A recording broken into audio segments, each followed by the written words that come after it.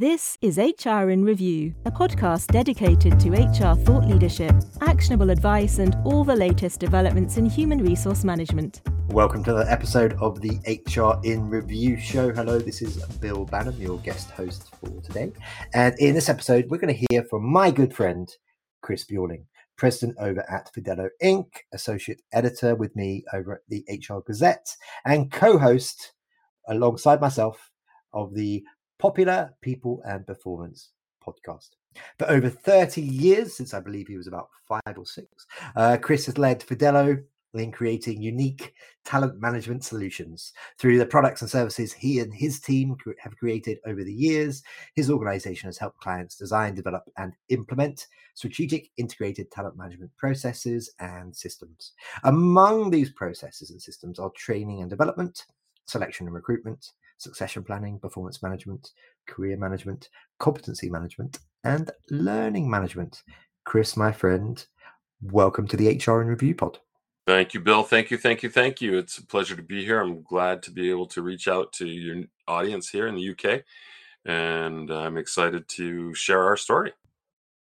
Me too. Yes, this is an entirely new audience for Chris. So Chris and I, we've been co-hosting this show called the People and Performance Pod now for 2 or 3 years, and it's a growing pod, and we've had some awesome guests on from loads of cool organizations, including the likes of NASA, and that's a lot of fun. And Chris also works with me with the HR Gazette, and he's been on a bunch of the HR chat episodes there, and he guest writes for the magazine, and he and I cover events such as SHRM, the Society for Human Resource Management, which is based in the US, listeners.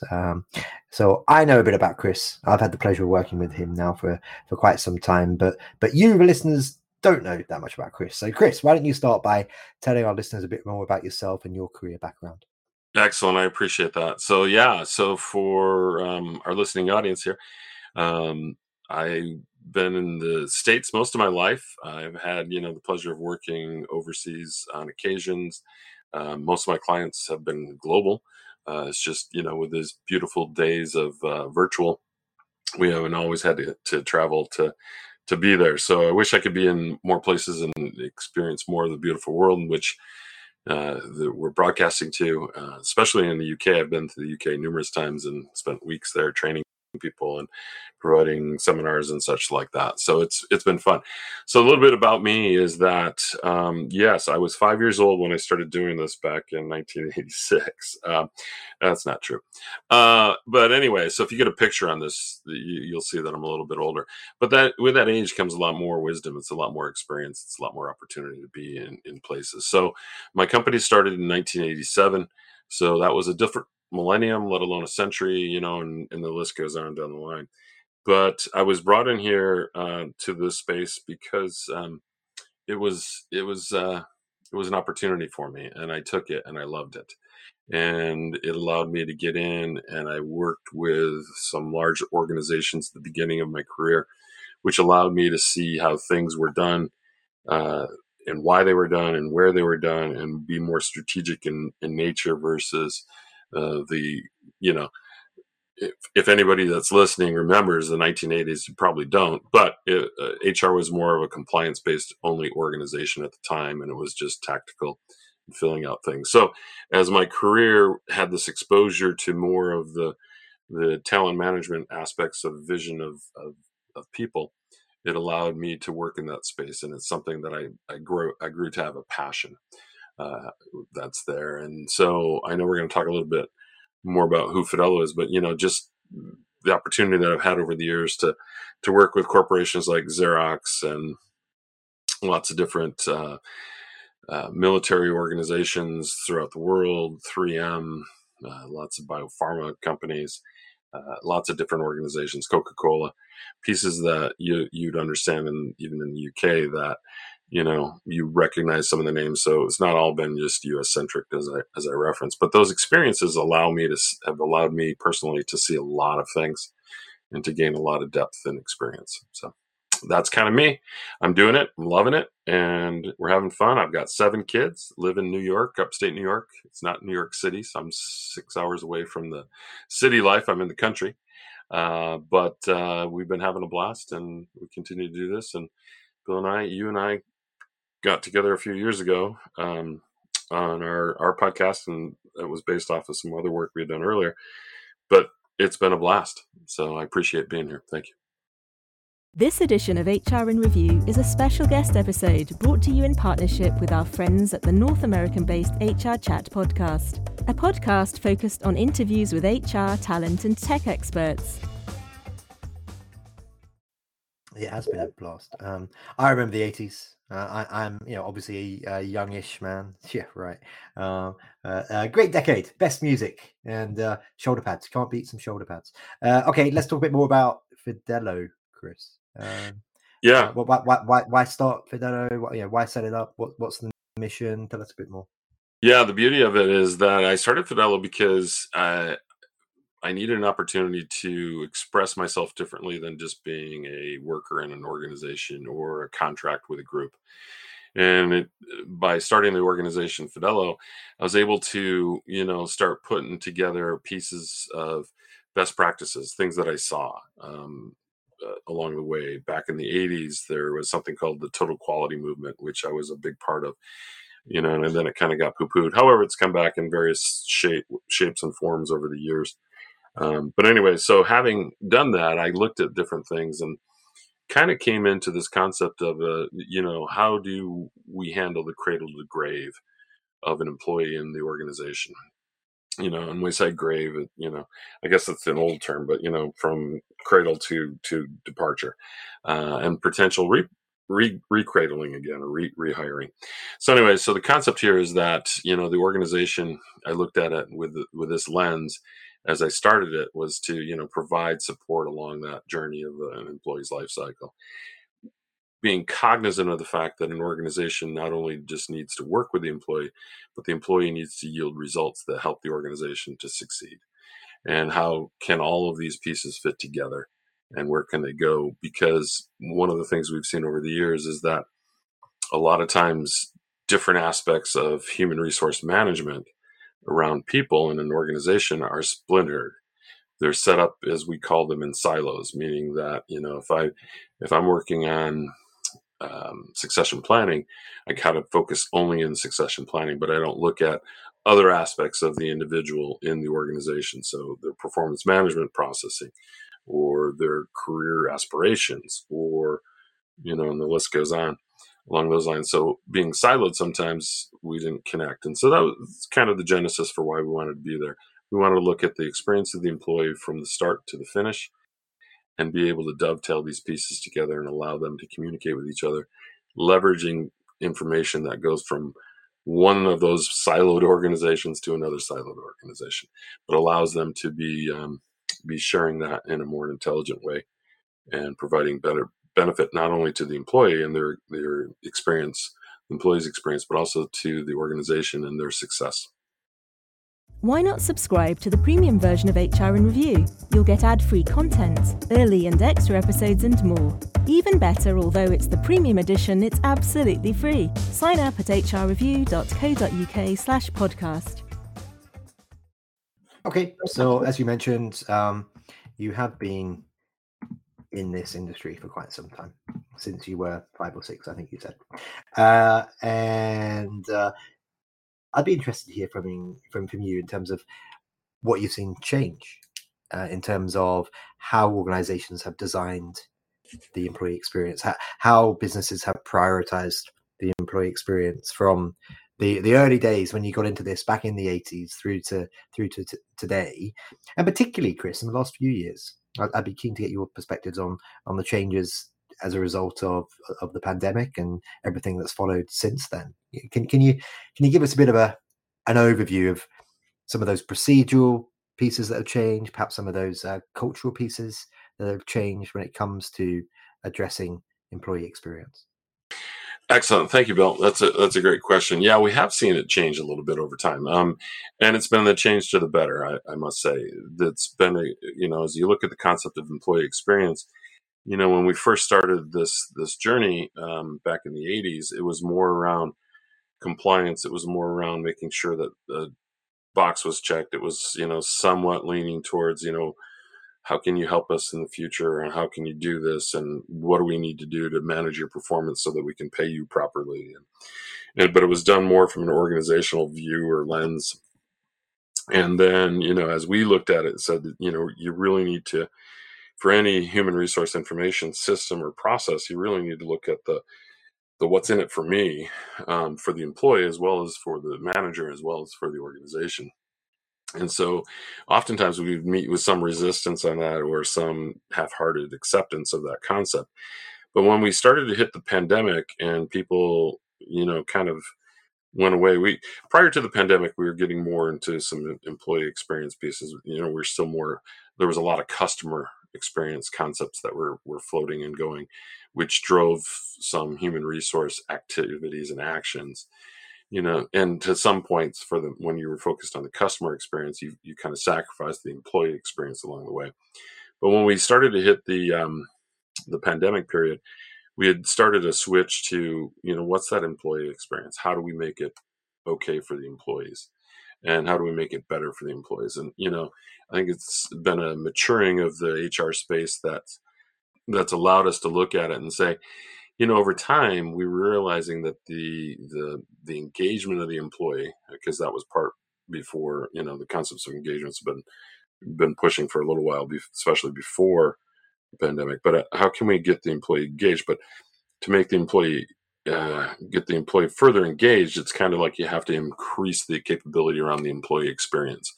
And what does that mean? So when you look at it from I'm going to throw out the quality word again. When you look at it from a perspective of point A to point B to point C, what is happening at those stages for the employee? And as you look at that opportunity that the employee has to engage with your process or with your systems, and you look at through the lens of the employee, it's like, is this efficient? Is it easy to use? Is it friendly? Is it going forward? And so when the pandemic hit and we, pushed back out to a remote workforce, and then all of a sudden it's like, well, how do we enable them to have computer access at home? And how do we, keep, things secure? And how do we, there were lots of different things that really came back then into focusing on how do we keep our employees here? How do we keep them involved and engaged and being productive during this, oh my gosh, we've never experienced this in the world type thing event that just occurred here with the shutdowns and the pushback. So that view of the employee experience really started to take a strong point moving forward. And there's a lot of research now coming out of the pandemic that highlights the fact that you need to have a very strong employee experience for the individuals, a good employee experience. Let me step back and say that for them to succeed in the organization, for them to stay. So as we came out of COVID, and we had the Great Resignation, and then we have the employees that are showing up for just their work hours and not committing more. How do we do things differently? And so that experience level piece, is being borne out through practice as well as through research, that it has to be there. And that's a fun thing for HR, or it should be a fun thing for HR. Let's put it that way. If you're not having fun making a better employee experience for your employees, well, step back and look, are you doing it right? Because when you can get your employees to be asking for things that you used to have to push down on them, then you're in a good space. And that's because you've enabled, if they're starting to ask for things, you've enabled a great employee experience, and there's a trust level with them, with you, that it's going to be successful. So great question, Bill. Hopefully I got pieces to it, because there are so many different branches we could go down, but that's the big thing. Follow us on Twitter at HR Review, or join us on LinkedIn and Facebook.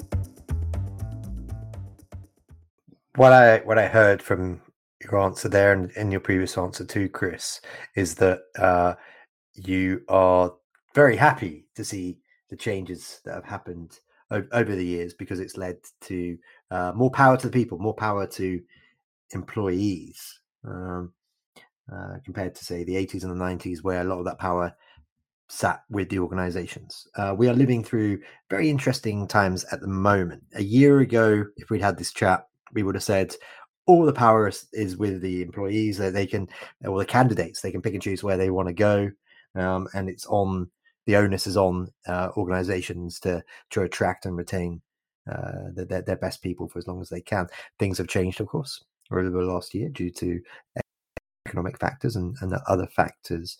But regardless, do you think that employees have too much power today? Is that a possibility?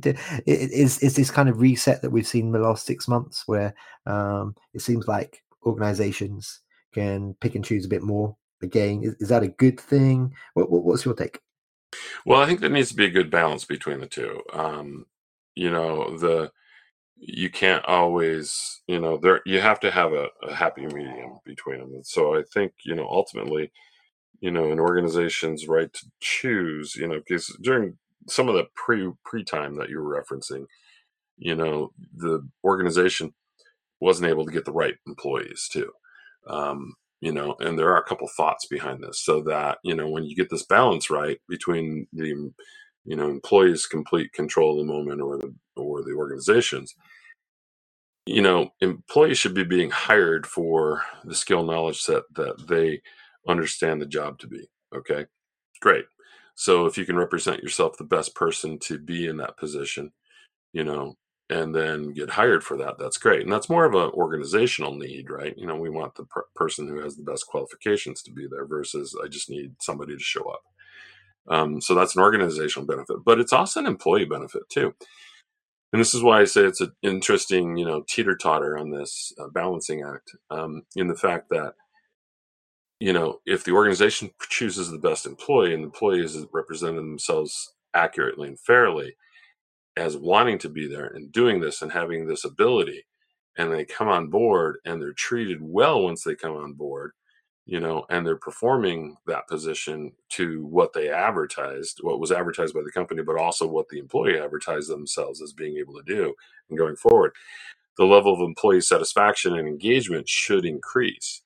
And therefore, the organization should be pleasantly surprised with having a better engaged employee that's focused on delivering results for them moving forward. So it's that marriage, that balancing marriage between the two sides. And it allows, so when you have that employee experience within the company, we hired somebody for a position. We managed them against that position. We didn't change the rules along the way. We made getting into the organization and understanding our organizational culture and processes easy and efficient through their onboarding process. As we shape that employee experience, as we remove barriers and obstacles, or, Legos on the floor, let's call them, that cause pain for employees as they're walking through this process. As we remove those, we're going to have a better engaged workforce. We're going to have individuals who are happy to stay, they're happy to be part of it, and willing to potentially take, advancement upwards, laterally, and that within the organization, because you've created a great place for them to work that enables them to be successful and not hampered by broken process or broken activities in an unhealthy culture. So hopefully that answers your question. It's kind of it's that midpoint where they should be working collectively together, the employees there as well as the organization, and it shouldn't be one-sided or the other.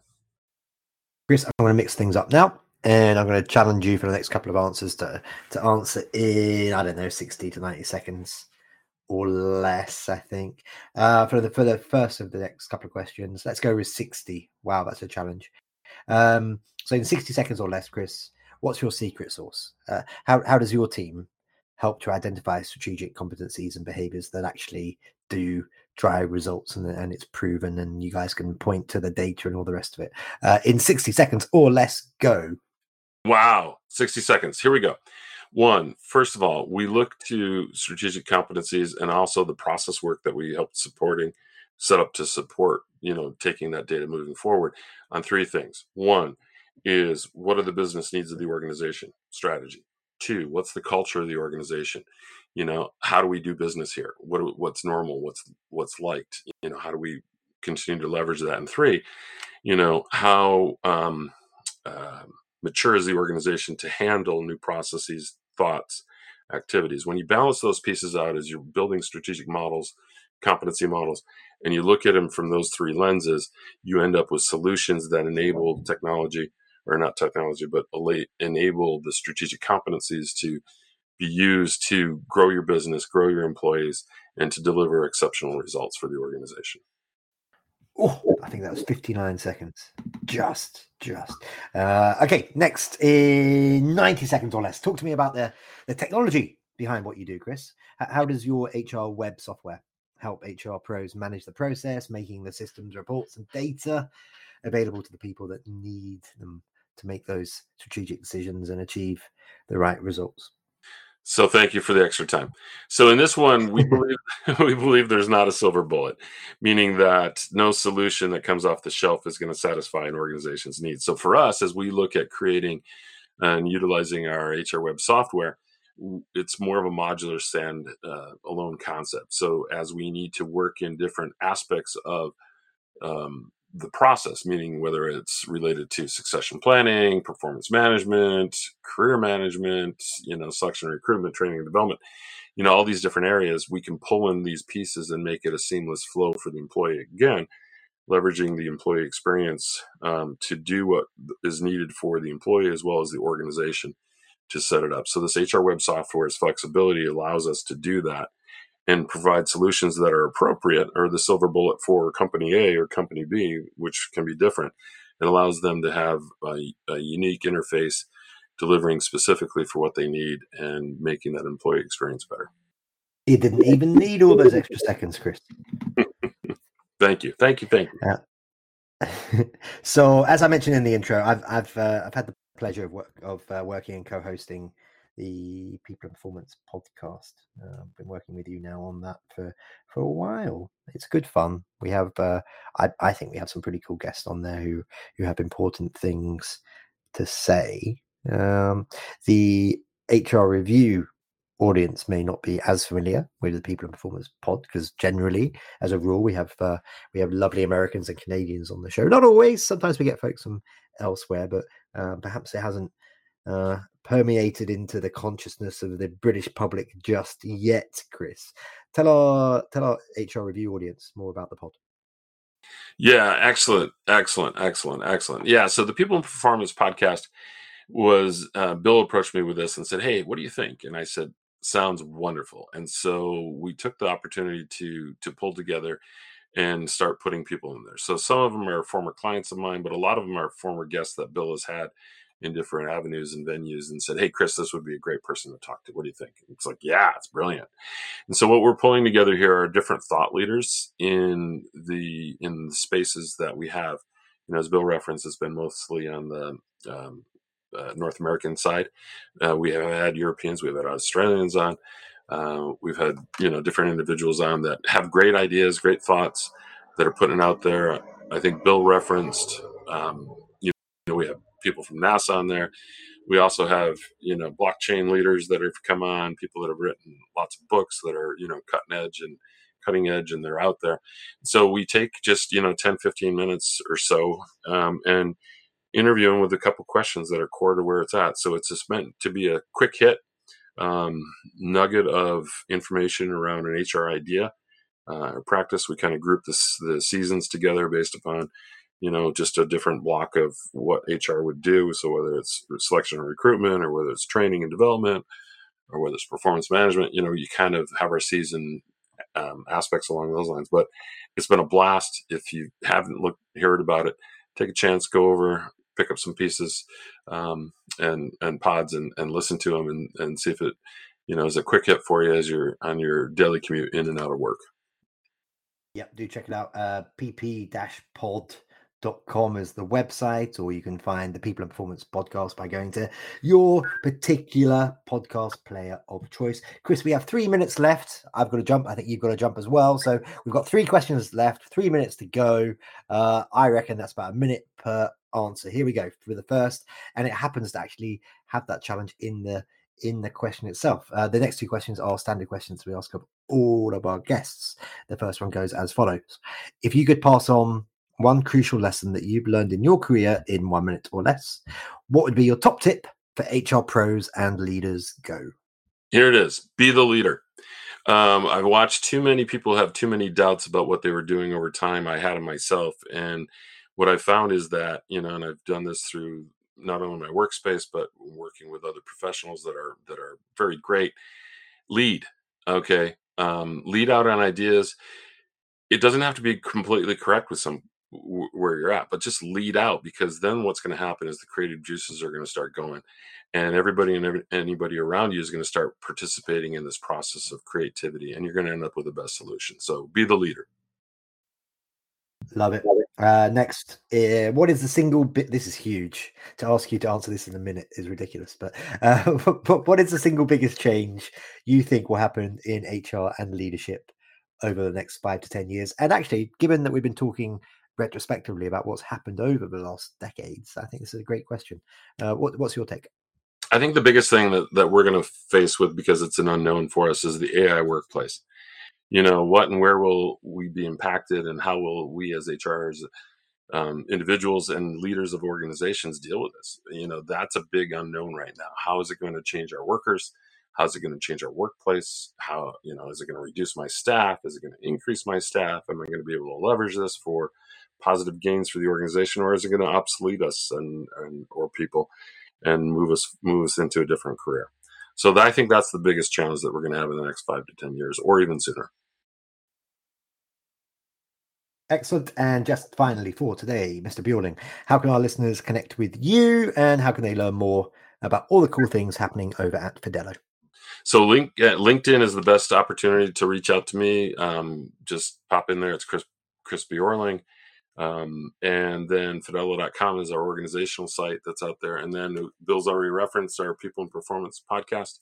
So take a listen there. But LinkedIn for me, Fidello for the organization, and some of the work that we've done and what we do. And that's the way it goes. Bill, thank you for the time today.